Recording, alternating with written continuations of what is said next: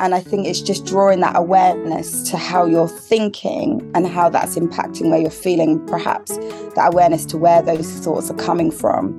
I think that in itself is just really helpful. And I think we often lose that sense of awareness. Everything's just sort of coming at us, rushing over us, running through us, that we don't ever get a chance to think, you know, is that what I really think? Or is that how I'm really feeling?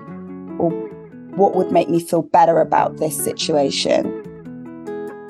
Welcome to Priorities, the podcast about the things in life that really matter. I'm your host, journalist and coach Lily Silverton, and each week, along with a roster of incredible guests, I'll be exploring how priorities inform and transform our lives, sharing mindset tips, strategies, tools, and inspiration to help you prioritize your own life. We'll be covering what we think is important and unimportant, what we'd like to work on a little more, and the moments that changed our priorities and lives forever. I hope you enjoy. My guest today is Jordan Mitchell, co-founder of Good Culture Inc., a talent and brand agency that does what it says on the tin, focuses on good culture.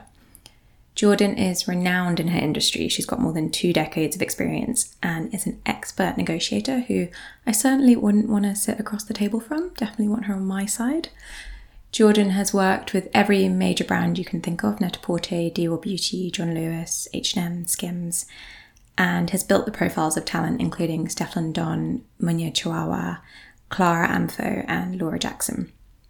She has a podcast, Showing Up, and is a notable voice within the industry, using her platform to write for publications such as Grazia, covering topics from motherhood and careers to diversity and equality. She's a very open and honest interviewee, and I think this is a special episode.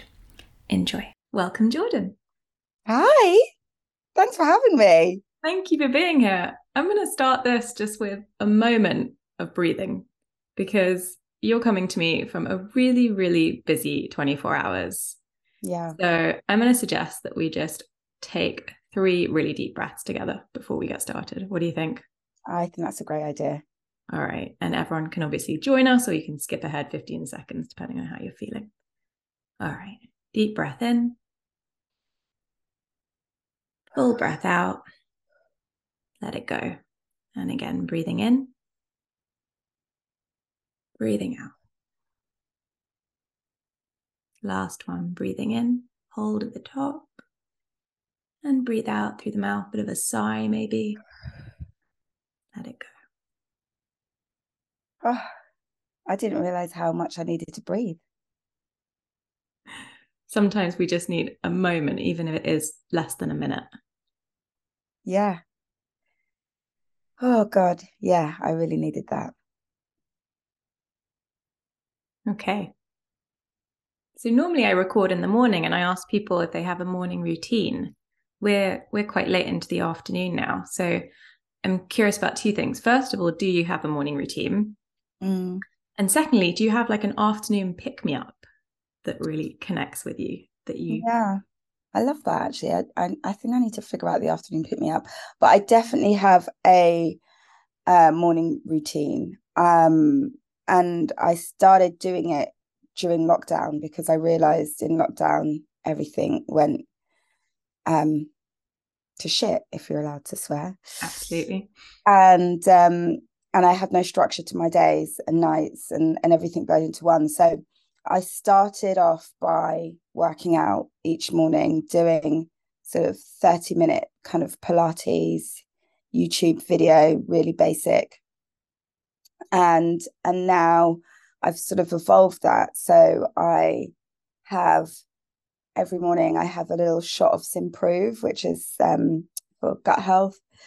And I discovered that because my son has autism, and Angela Scanlon put me onto it actually and introduced me to the founder. So that was great. And I saw how brilliant it was for him. So I started doing that. So I have shot of Simprove before I drink or eat anything.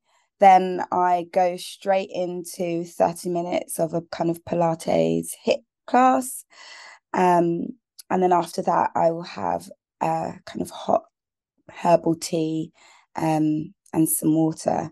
That's sort of my ritual. And if I am going through times of of real sort of stress, which in the world of work that I have chosen, there are real moments of stress and imposter syndrome and self-doubt and all of those sorts of things. And when I kind of feel sort of my negative voice rising, I will then always make sure that I do sort of 10 minutes of affirmation. And again, YouTube's brilliant for that. So I'll just find sort of an affirmation, sort of meditation YouTube video, which I'll do.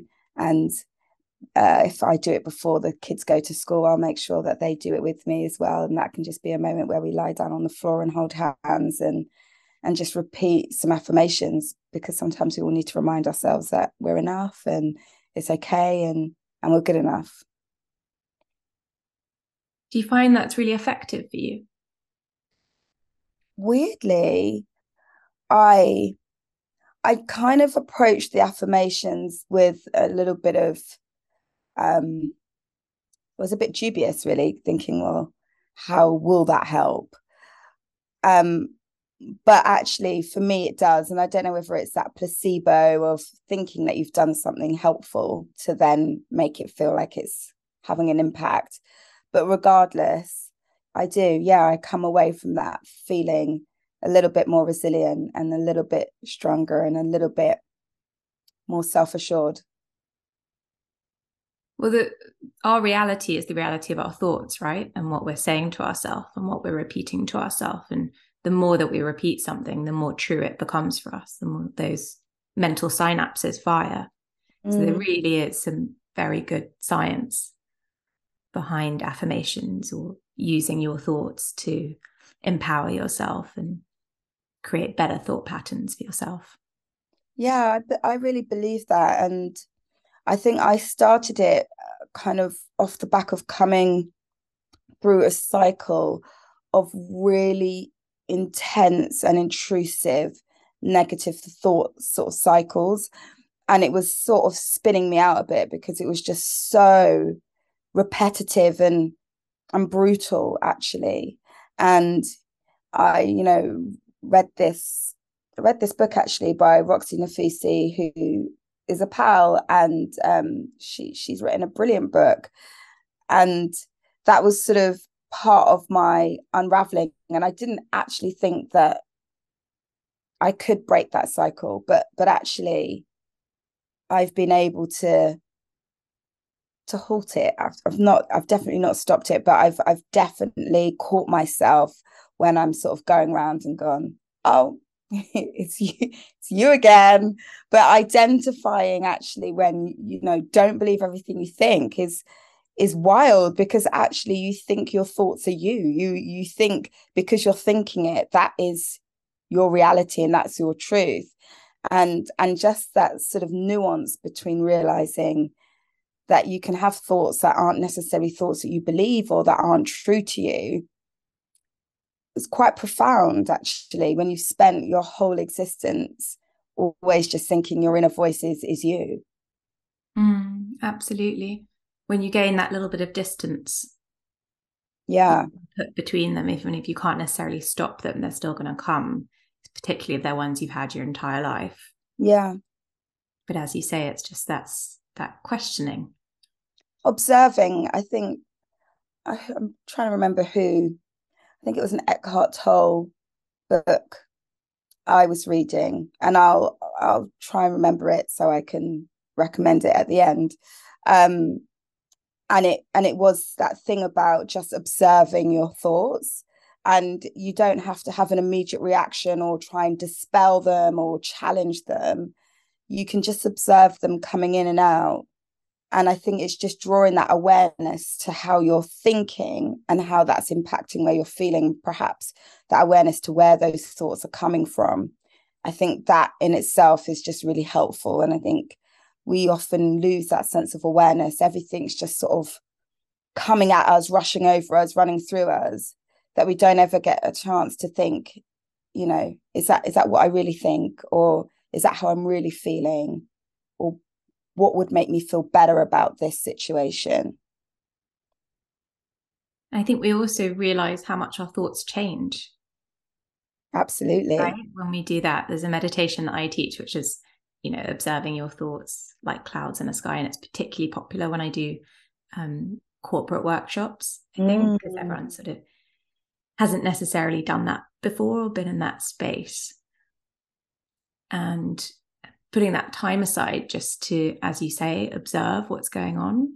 So you can get a better read on the temperature of your mind and your thoughts and what's happening.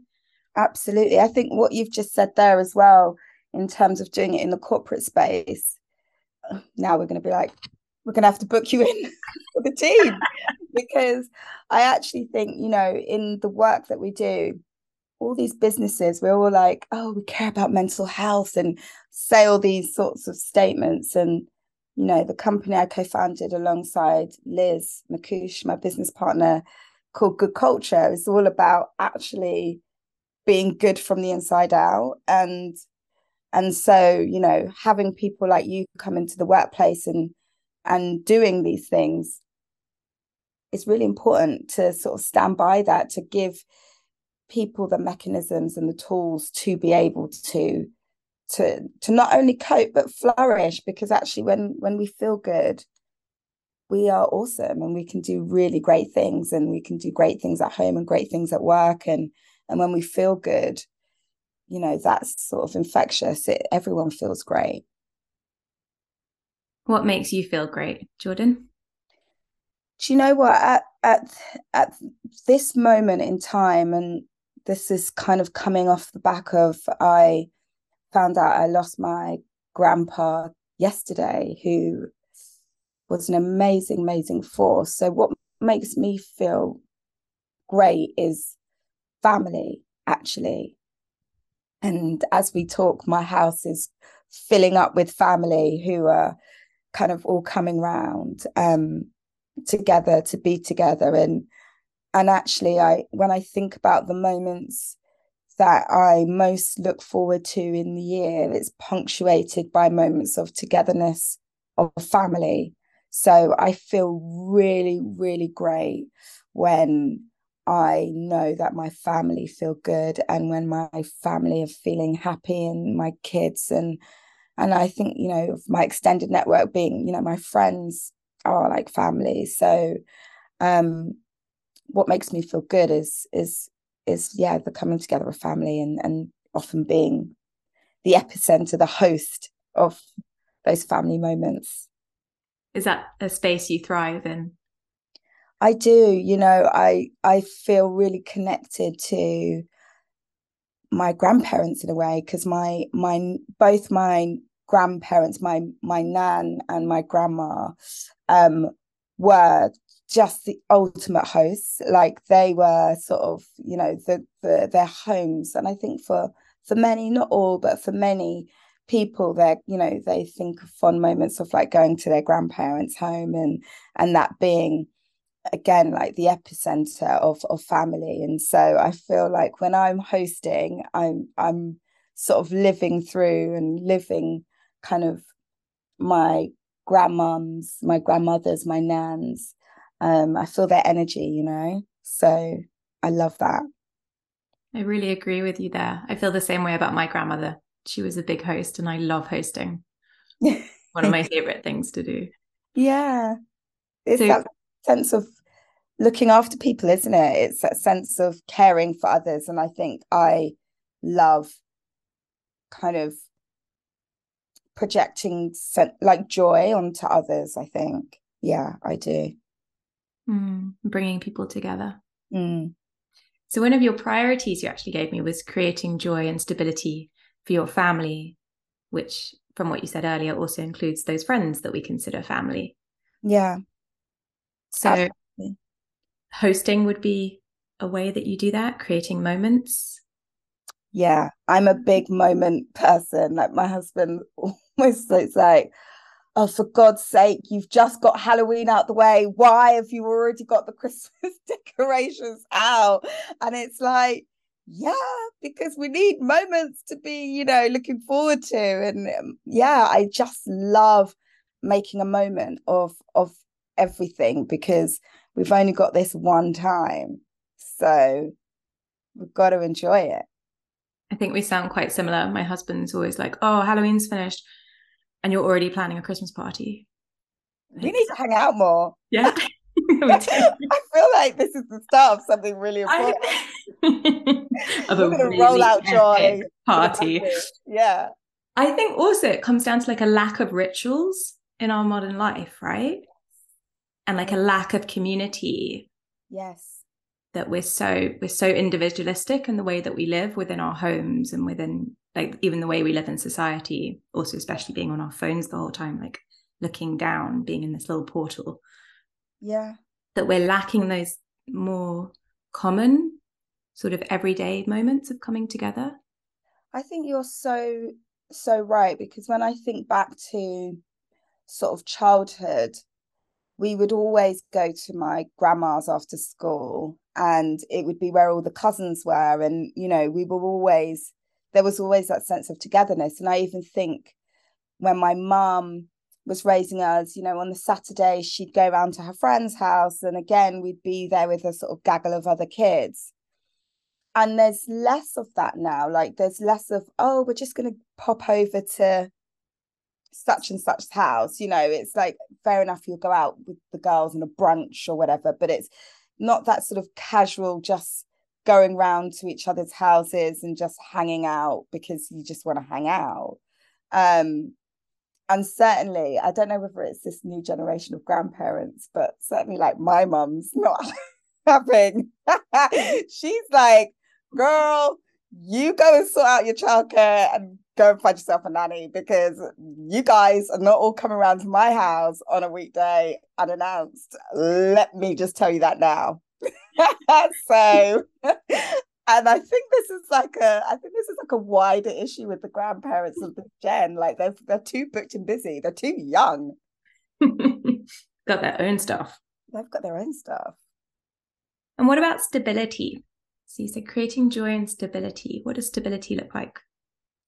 Stability for me is huge, because I feel in ways when I was growing up, I didn't have too much of that. My mum and dad's relationship at the time was, quite volatile. And so it really meant that I had a sense of like immense fear growing up. I constantly feared for my mum. I was always really worried about her. And so even though she created an incredible environment, I think there was always a sense of, things could change at a moment's notice, and it felt unpredictable.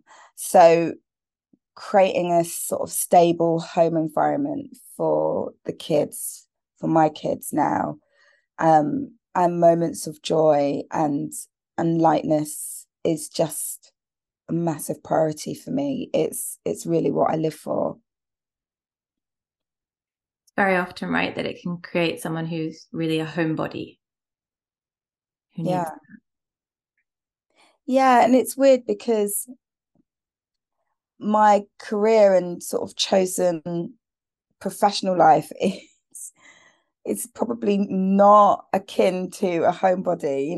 I am out a lot, and on the gram it looks like I'm living my best life, and for the most part I am, actually, because I chose a career in an industry that also was about joy and an environment where it was about being creative and fun. I have to say, like, working in entertainment is fun. I wouldn't do this sort of job in this sort of field if it wasn't. I'd just, be a banker and loads of money doing something else, right? So for me, I was attracted to the fun, and to some extent how it can be quite light-hearted and joyful, but trying to marry both of those things about having a stable home but also having a really demanding career is it's almost kind of two sort of tensions. It's like a paradox, because it's sort of both on the opposite scale. And it's taken me a very, very long time, probably a decade really, to find what that balance is, and how I create stability for the family, whilst also, doing something I'm really passionate about. And a lot of that has come down to having a nanny and having really great support and infrastructure. And so I think, stability doesn't always necessarily have to come from just one person. It's really about having a kind of an infrastructure and an ecosystem that allows everything to work. And yeah, that's important. And that also takes time to kind of find what that balance is, and find the people in your world that allow you to create a stable environment. I think you've hit on something really important there in general as well, which is the fact that for mothers, creating an incredibly joyful, stable home life and going out and having a super successful career are at odds with one another. Yeah, absolutely. They are very, very hard to make work, especially because often nowadays the two come at the same time. Yeah, they do. And I think people should be honest about the fact that it's not easy. And actually, at some points in your career, in your life, sometimes you make a choice, and sometimes that choice is prioritizing career over day-to-day family life. And to say that out loud, it feels uncomfortable, because we've been made to feel judged because of those choices. And I've certainly felt judgment, and people go, oh God, Jordan, but you work so hard. And I'm like, yeah, I do, because I've bought a house, and whilst I'm married, and my husband's, he's brilliant, and he does incredibly well for himself. But I bought this house. I save for this house.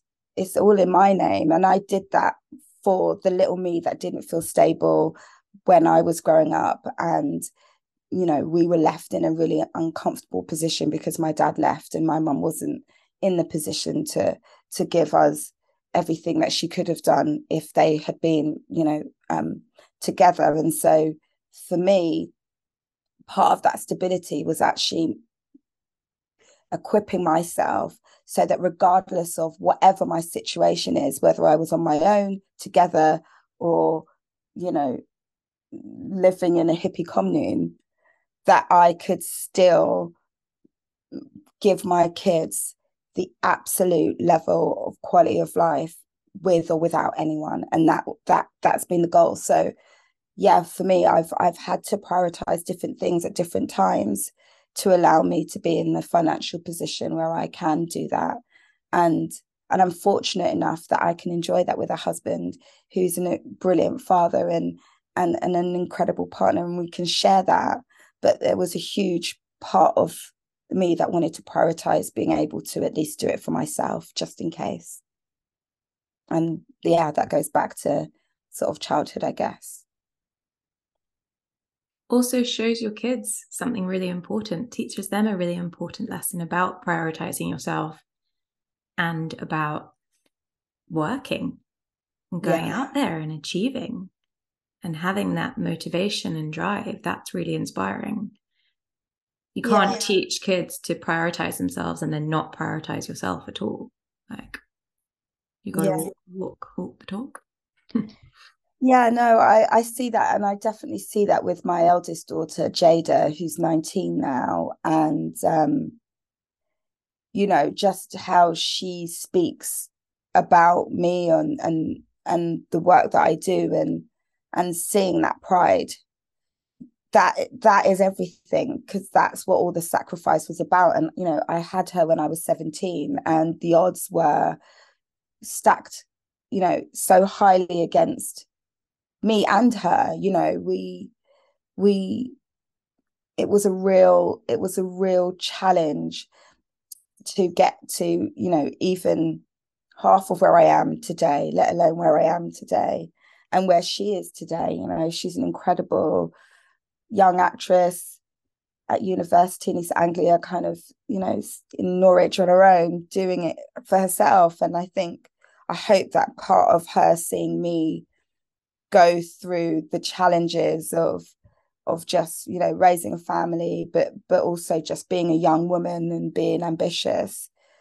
I really want that to motivate her and know that there's not anything she can't do, you know, and I'm really not one for limiting beliefs or projecting those sorts of things. And whenever I see her sort of having those elements of sort of self-doubt or kind of procrastination, I really try and sort of push against that and really try and kind of, you know, drive her to push herself to her full potential. Let's talk about your agency then. Good Culture. Good Culture. How God. did it start? That's like, it's my second, well, it's my fourth child, should I say. um, so Liz and I, my business partner, we've worked together for 11 years now. And we've known each other for about 15 years. And so we've been working together as sort of a team for kind of feels like nearly 2 decades. And so the agency prior to Good Culture, and it's important to put it in context, was an agency called LMPR, founded by Liz. And we were ultimately publicists. So we worked with, you know, some really incredible talent over the years. And then 2 years ago, we really felt like we were kind of at this crossover, this crossroad with, you know, with COVID and the world and the way that it was. And, you know, there was so much more that we could kind of offer and so much more that we wanted to bring to culture, to entertainment, to the creative space. And I guess under the kind of current guise of LMPR, we were kind of limited to what we could do together as well, because, you know, I was working there as an MD, and so we set up Good Culture as a new business, as two founders, kind of shared, jointly owned. And really we set that up to sort of challenge and create a more equitable space for storytelling, and to help kind of future-proof brands and our talent really for a changing world. Because what was abundantly apparent, you know, after sort of COVID and Black Lives Matter and all of these kind of movements, was that people wanted more from the brands and people wanted more from the talent, and people wanted to sort of see things that had more purpose and more meaning, and more than this sort of vacuous hashtag spawn, vacuous brands just shouting out narratives. And it was really about holding a mirror up to kind of, I guess, a current landscape and capturing the current zeitgeist to create something with meaning. And also that worked beyond the realms of PR as well, because again, PR has evolved and changed. And so we really focused on this sort of marketeer-led sort of storytelling approach. And so PR is one bit of it, but it encompasses so much more. So it's just anything that sort of, whether you're reading it in a magazine or whether you're seeing a campaign, an out-of-home campaign, or whether you're seeing something really interesting on social media, it was about creating stories and creating impact in different ways. What you said about brands wanting to do better made me think of the recent Mental Health Day, where you had all the like electrical companies. I'm not going to name any because I'm not sure how I get legals if I do that, but who are putting out sort of Twitter posts or Instagram posts saying, you know, we you know, mental health is important, and then everyone replying underneath being like, yeah, so stop charging me so fucking much for my electricity. If I could pay my bills, that would make my health a lot better. I know, it's insane. And I think what is really powerful about the time we're in now is that we all have a voice. Whereas I would say, you know, 10, 15, 50 years ago, you would have these big brands just sort of setting the rhetoric and, you know, the narrative, and that was it. And people weren't able to challenge. So if one of these sort of, you know, big electric gas companies want to say, oh, you know, we're advocates for mental health, despite the fact that we're, you know, inflating these prices to a point where not only is it impacting mental health, but actually people's well-being and ability to survive, actually. But, you know, they could just sort of say whatever they wanted, and people weren't in a position to challenge it and hold them accountable. Where there's been a massive paradigm shift now, where we're in a time where people can say, no, do better, and really challenge it and galvanize, you know, a community of voices that can really push back and impact change. And I think that's the difference. And now we can't just talk to people, we have to be part of the conversation. And so the brands that hopefully will do well will be the ones that listen and actually create sort of change and course correct and go, no, you're right, we can do better, and be accountable. And I think those are the sorts of brands that will survive in the next 50 years. Because the ones that are just still talking at people, really underestimating what people power really look like now, you know. And you know, we can affect change, and if anything, we're probably not doing enough. We're not kind of joining together enough to hold more of these brands and businesses to account. Okay, little break in this episode, and I've got a quote for you. Let this be a subtle reminder of the depth in simplicity and the complex but not complicated nature of being. It's kind of natural, right, to overcomplicate things, especially in our modern world where so much vies for our attention all the time. But just focusing instead on the complexity of being makes everything feel more manageable and also beautiful. Maybe it's just semantics, but I really like this. The quote is from Heath Way, an Australian artist who I'm clearly a big fan of. I've actually got one of his paintings in my house, and he just had a show in London with the Dot Project, a female-founded contemporary art space and also the sponsor for this week's podcast. Heath's show, Come in Good Spirits, is available to view by request at the Dot Project London space, but the works are also up on their website, where you can check out the rest of their brilliant artists who are mostly emerging or mid-career, so, you know, ones you can get in on the ground floor with. Have a look. www.thedotproject.com.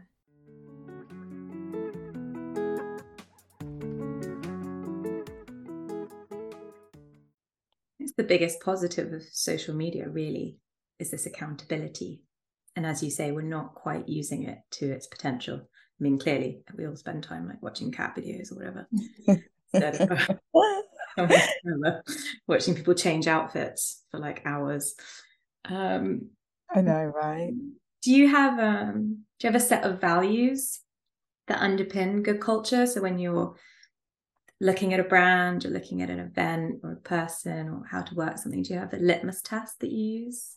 Absolutely. I mean, first and foremost, there needs to be an intent, because a lot of brands, and particularly kind of focusing in on brands for this, they aren't always where they want to be. So a lot of brands will come and say they want to be doing more in the sustainable space. They want to be more diverse. They have these great intentions, and I guess what we look for is actually, are they able to sort of mobilize against these sets of intentions? Because if you're just using us for lip service, then actually we're not here for that.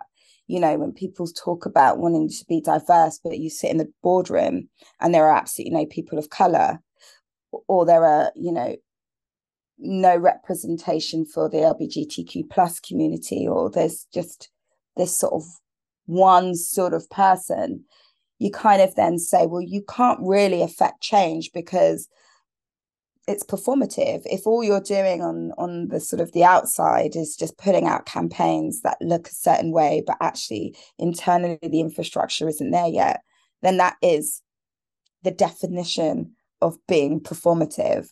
And so for us, it's really important that the people that we do work with are also introspecting and looking internally at how they're showing up, and how they're driving change.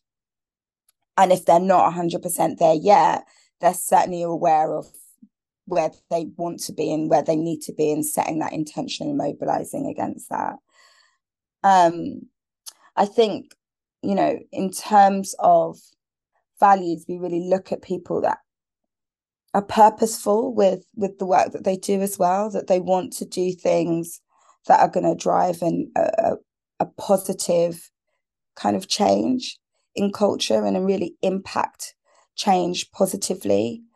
And also really just good people. Like, we want to work with people that make us feel good, that make our team feel good, and that are genuinely, wanting to collaborate to create good work.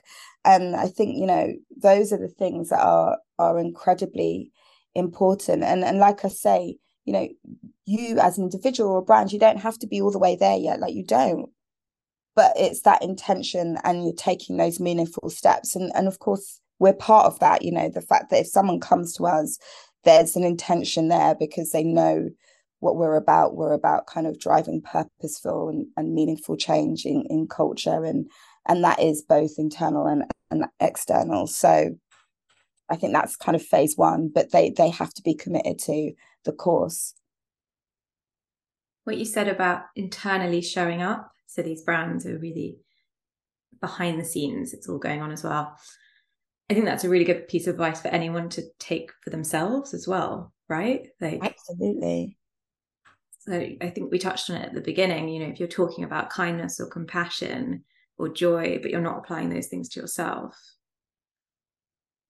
absolutely, where are you really leading from, or what's going on? And there's that dichotomy.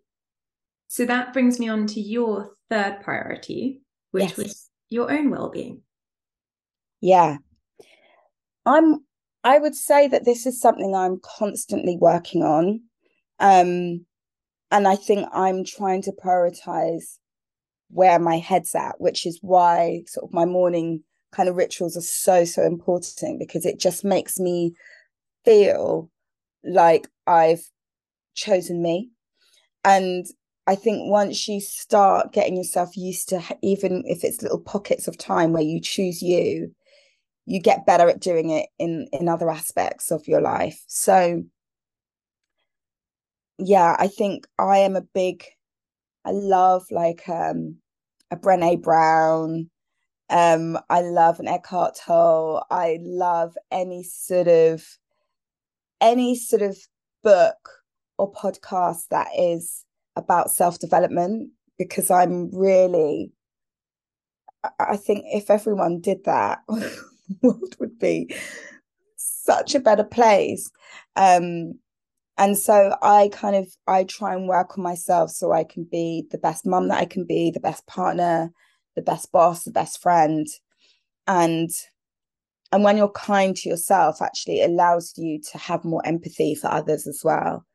So even just, you at the top of this podcast just saying breathe, like, actually, if we all just took a breath and just took a beat before then we went into something, before we answered that email, before we internalized that thought, I think we would start to get to a place where we could all be, a lot more resilient and handle things in a better way. So yeah, I really think it's so important to just try and work on you so that you can be grateful for yourself, but also great for others as well. Has this always been the case for you? I would say the fact that I've been described as a hothead by my mum would indicate that this is a recent journey. I am by nature I'm really fiery. Like, I can feel it. If someone was to read my aura, they would just see flames.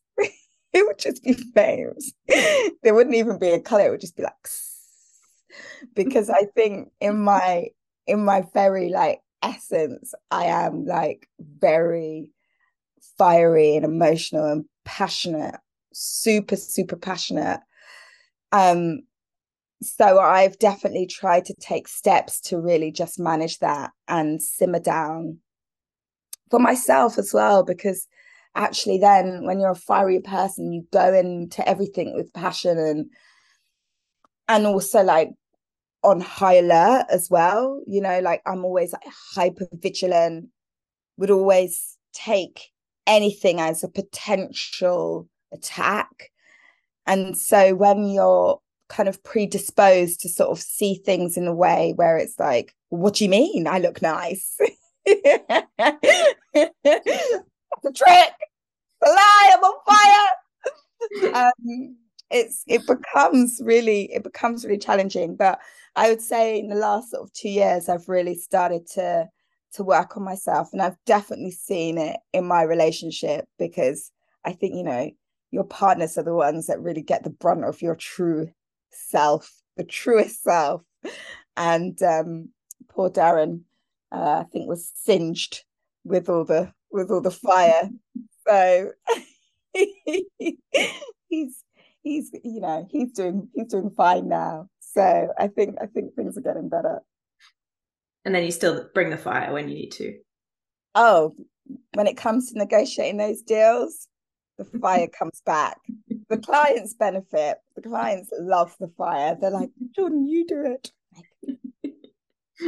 Yes, okay, let's add another zero onto that.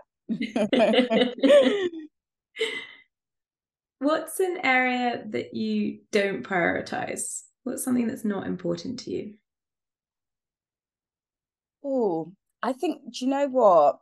And I can't remember what I said this. I think I've said I find it really difficult to not have everything at this level. So this level is everything's a priority. Mm. So for me, I find it really difficult to put things in an order, which is actually sometimes to my own detriment, because I will try and prioritize seeing my friends, going to the work event, being there for the kids, building a racket after school, doing games, vagina tightening. I'm doing I had it last week. Laser, highly recommend. I'm honestly, I'm trying to do all of the things. And so I think what I need to get better at is, if everything's urgent, if everything's a priority, then you're not good at managing. I read that somewhere. Like, if everything's urgent, then you've not staggered things out. And I would say in a work situation, that's not the case, but certainly in a life situation, and I guess work is part of that holistic life situation, I think I try and put the same amount of energy into everything, and I can't. So I need to hear what other people's things that they don't prioritize, and then I'll just copy that and I'll learn. I'm like, what is it? Plants. I'm not prioritizing watering my plants because they all die. So yeah, I'm with you with that one. I always say that if everything is a priority, nothing is. I agree. Which is what you were definitely touching on earlier. And I'll send it to you tomorrow. I've just written a newsletter that comes out tomorrow all about being mediocre in some areas of your life. Yes. In letting those standards slip and being okay with being like, yeah, I haven't done that very well, but that's okay because that didn't need to be done really well. Okay. By not doing that well, I've got more energy and time and effort for the things that are really, really important. I love that. I think, I don't know if I should admit this, but I'm going to be honest, because who's the boss? No one. I probably am mediocre at doing the kids' homework, and it's because I really don't like doing it. I absolutely fucking hate it. I absolutely hate the homework. I'm like, let's just play. It's the homework every time. So yeah, I probably, although it should be like my top priority, it's the homework that gets me. And I don't open the homework, the bag that they get from school enough. I always then scrabble and do it in the morning, and I'm like, shit, it's Mufti day and it's too late. We're still at the nursery stage, but I have a feeling that there'll be a lot of people listening who can relate to what you're saying. And also, the homework isn't the only education. Lots of the education is everything else. Yes, that's what I'd like to say. Like, holidays is part of the education. They're there at school to learn. Like, that's what the teachers are meant to be doing. That's the bit. That's the bit. Priority. That's the bit. I genuinely, now I'm really unpacking. I really want to be good. I really want to be better at that side of things, at that kind of, yeah, for sure. And I guess the context around that is because my son, who's 13, my middle boy, so I've got three, and my middle boy, he's 13 and he's autistic. And he's like severely autistic in that he can't read, he can't write, he can't tell the time, all of those sorts of things. And so I think I've had a bit of a block against sort of the homework in the traditional sense, because I found it really challenging just to see him really struggle. And it's not, just seeing him struggle, oh God, boo-hoo. It's more that he can't do it. And the school have said that he will never be in a position where he can, but I still always try, and not try in a way where I'm trying to force him to do something that he can't and make him feel a sense of sort of disappointment. But I'm always trying to find different routes to try and help his learning. And so when, we're trying these different things and we don't always progress, I guess that feels hard, and then it makes me feel like, it's just kind of a constant reminder of that we're not going to get there. And I've got my youngest is now 3, and so we do these things together, and I have these sorts of little learning games that I find, and we try and do it as a family now, with even involving Jude. And I guess for me there's some sort of sadness in seeing Jude be able to do the things that in his 3 that my 13-year-old can't do. And I guess there's an internal dialogue of frustration there. And I guess because I'm used to thinking everything's mind over matter, you can push through, you can achieve anything, but having to reconcile that actually that's not always the case, I think that's probably why I then find it harder to keep kind of trying. Yeah. So yeah, I think that's it. You got a lot there with your kids. You got big age gaps. Yeah. And very different needs to navigate at the same time. Yeah. It sounds to me like you support and show up a lot. And I think maybe if you listened back to what you just said, it may be an example of what we were talking about at the beginning with the affirmations. Whether this might be something you're saying to yourself, but if you really look at the facts of how you behave and how you support your children, and was it Jude? What you're doing with Jude and the way in which you're imparting that sort of that motivation to keep learning, even if his learning looks completely different from your other children or other children that you see. I think you'll find that that's all there.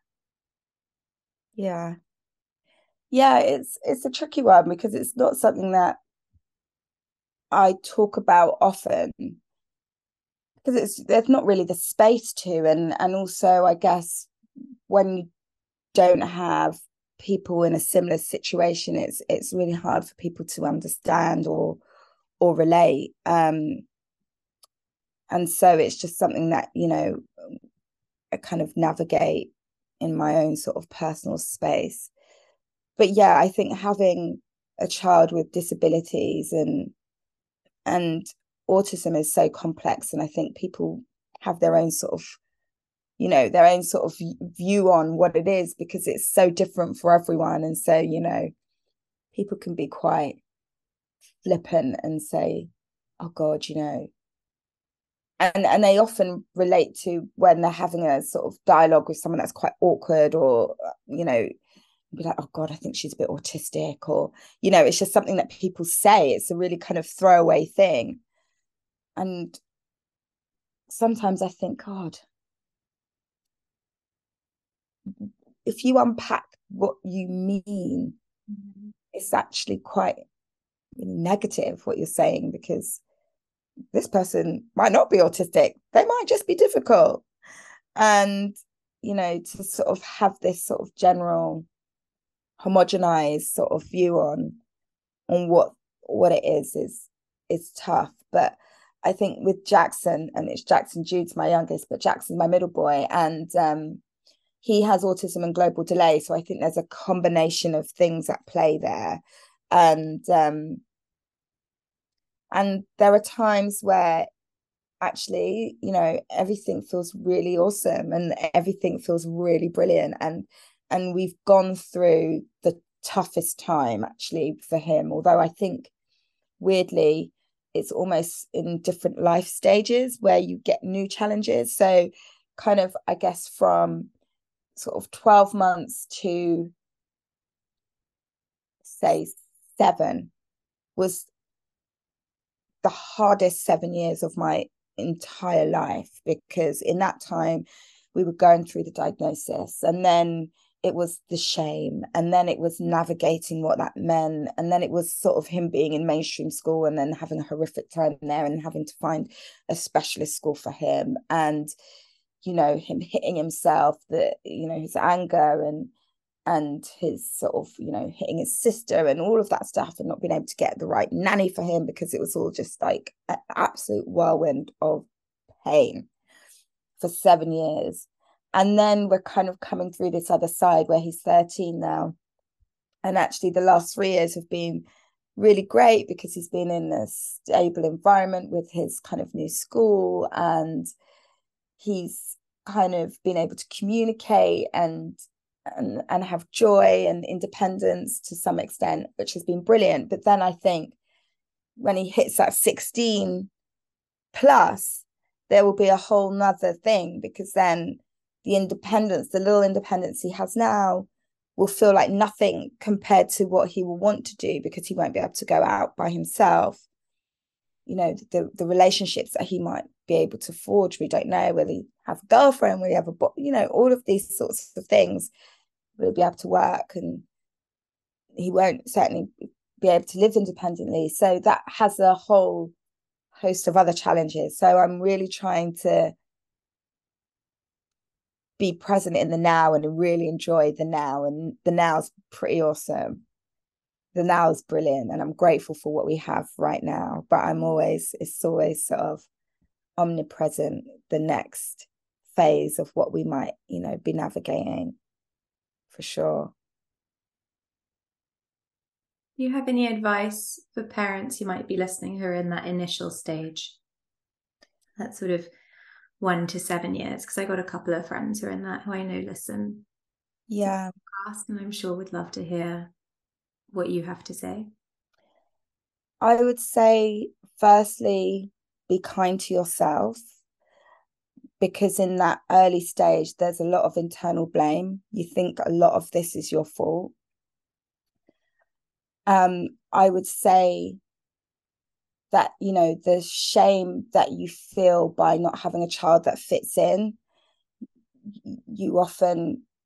I often felt like, oh, you know, oh God, I don't want to go to this party, or I don't want to do this because of how, you know, Jackson would behave. And it really was more about trying to protect the people around him versus just letting him be him. And it was always trying to just micromanage each moment. And actually, I think if I could go back, I would just sort of step back from trying to sort of manage how he's playing with other children and manage how other people are responding to him, and kind of just manage how that all played out, and actually just be okay with the fact that he is who he is, and people will just figure it out, and he will figure it out. Um, because I spent a lot of those 7 years with like this knot in my stomach where it was just constant anxiety of managing these moments. And I would also say speak, because the more you speak to people, the more actually people can relate. And I think it's about being honest about how you're feeling in those moments. And actually by speaking, you will also find there are lots of other people who are experiencing similar things. And then there are lots of sort of support groups and things online, depending on where you live. From where I live, because I'm in Bromley, there's an organisation called Casper, and they have lots of different clubs for lots of different age ranges and abilities. And they specialise specifically for children with autism. And that's been a bit of a lifeline. And so Jackson goes to club every Friday, and it's like a youth club. And he's got this friend called Georgie, who wouldn't say is a girlfriend, they're just like hanging out. But it is so cute. And you don't have to make excuses for each other because they're going through the same sort of thing. And I think it's great when you find your people, and yeah, finding a community, going back to that thing of community is so important. Thank you for that. I'm sure that'll be really valuable to a lot of people, as well as the honesty and vulnerability that you just showed in sharing all that. Thank you. So you told me that something you'd like to prioritize more as well, one area, is that you want to get organized for 2023. I can't believe. Yes.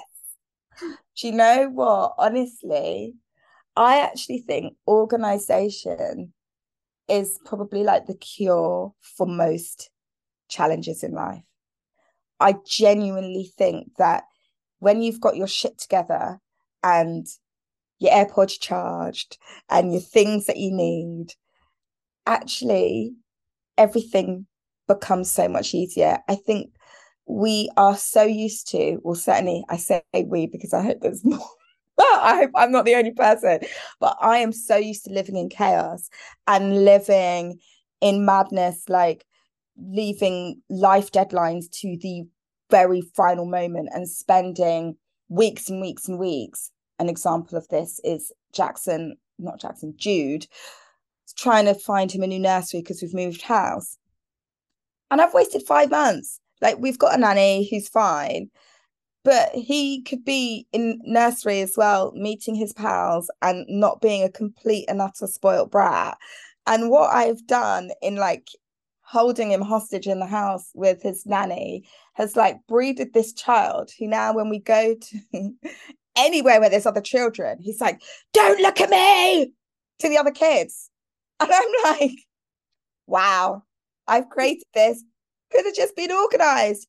He would have been in a nursery 2 days a week, probably would have had a cold for 2 weeks of every month, but at least he'd be able to be with other kids without screaming at them. That is just one example of the very long list. Another example I'll give you is I'm at the moment in a house that's boiling, which is terrifying given the fact that we're in this crisis. It's boiling because I don't know how to turn the heating off yet. Should have just got a plumber out ages ago. But I'll pay for this in my £1,000 bill that I'm probably going to be receiving next month, which then also impacts the Christmas presents. Again, being organised would mean that people would have presents this year. These are simple things. Got this picture of like your megalomaniac son just oh, and he really is running around in a vest top. Fuck away from me. Yeah. Absolutely. Are you good at delegation? Well, at work I am, and I've got good at it because I've realized when you entrust people with things, great things happen. And I've really seen that happen at work. It's incredible, actually, how good everyone is when you actually give them clear instruction. At home, I tried this delegation thing at home, but when the only person you delegate to is your husband, who doesn't always action what his tasks, this is when it gets problematic. But what I would say, my sister is she started this company where she's doing this like remote PA thing. And I thought, oh God, you know what? I'm just going to try it. And I kind of gave her the task of booking like family holiday and bits and bobs. And you have to pay for it. I'm like, for God's sake, no, not mates rates, but no, I actually still have to pay for it. But actually, it's a really great investment for me because it means that I'm not procrastinating about booking a holiday. So then all of a sudden the prices go up to extortionate amounts. And I've just paid something like £30 an hour, whatever it is. And you just kind of go, oh, I need you to sort out X amount in like 2 hours or 5 hours or however many hours you want to allocate. And that's really kind of yielded some good results just in terms of headspace. So yeah, I think I'm going to be doing a bit more of that. Okay, I'm hearing that you've got a great resource there in your sister. I had a virtual PA for a while and she was brilliant. I think the stumbling block that everyone comes across is like, then you have to get organized enough to make the list of things you need to get organized with. Yeah. To delegate them. Yeah. It's really about finding that time to set aside to think, I guess. Totally. And there's a saying where it's, you've got to make time to take time. And it's really true because I talk about this with my team a lot, who are like, you know, I'm good at delegating to them, but now they need to get good at delegating to their team. And this is a constant battle I think agencies always find, particularly when people are sort of growing and kind of growing and developing in their own role. But it's that thing of, if you need to spend that initial time, because you get hours and hours back. So that initial 30 minutes is giving you like 5 hours back down the line. So you need to just make that initial investment in time to then get the time back. So I need to take my own advice and I need to do that. So how are you going to do that? What are you going to commit to? I'm really going to commit to making time to really figure out what it is that I want to do for myself, because I am so bloody excellent at doing it in a working capacity, to the point where I over-index in that because I'm good at that. And I'm like, oh no, but I'm really good at spending my time in this way. And I really just need to do that for myself, like silly things, like you'll laugh, like a pension, life insurance, shit that really counts. It's all well and good you having your clients have on covers and them making all the money. That's great for them. But when you're out on your ear scrabbling around, because you've got no pension and you're not employable, that's not going to be fun. So yeah, I need to figure that out. Those sorts of things, the big stuff. Okay, let's get quite specific. Do you think there's 30 minutes you could find this week that you can block out in your diary in order to make the initial list? So you got it all down in one place. Definitely.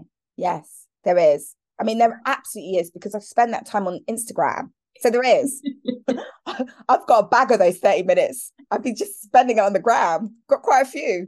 It's like everyone could have written a couple of books by now. We could have all written an encyclopedia of life. Shakespeare's works at this point. At this point, it's a bit of a joke. And now that I've got Pinterest because I'm creating a moment of joy for Christmas and want to try and make this living moss tablescape, I've realized that I've actually got I've got hours. I've probably got a spare like 5 hours a day that I didn't realize I had. Pinterest is a hole. It's like a really beautiful, really fun hole. Pinterest as well, the shoppable nature of Pinterest is what's very scary for me, because I have only just started to properly indulge in the glory that is Pinterest. And I've already dropped a couple £100 on this thing. And I'm really scared because it's too easy. It's almost easier than Instagram because everything's so clicky. You can just click, click, click. And then you've bought the whole moss tablescape with the wood hanging from the ceiling that you don't know how to get on the ceiling. So yeah, it's good, but it's also very bad. They're tricky like that because they send you onto the shop as well. When you search something and then they're like, oh, we're only showing you the shop options. Oh, they know what they're I doing. just want the explore. To someone who's never used Pinterest, this obviously makes no sense. Sorry about that. But perhaps, although it will bring you a lot of joy, maybe just hold off from the spending element because it gets you. It really does. I'm yet to go down there. Oh, God. Oh, Jordan, I think we'll leave it there. Make sure you set aside those 30 minutes this week. I will. And this has been, I didn't really know what to expect, but this has been incredibly cathartic and has highlighted my Pinterest addiction, which has only just started. So we'll see what happens with that. No, it's been great talking to you. Thank you for making the time, especially after the passing of your granddad. In Judaism, we say wish you long life to 120 years. Love that. So wishing you a long life to you and your family, and thank you so much. Thank you for having me. If you enjoyed this episode of Priorities, I'd really appreciate it if you could make it your priority today to hit subscribe and also rate and review, as this helps other people find it. Thank you so much for listening. Take care.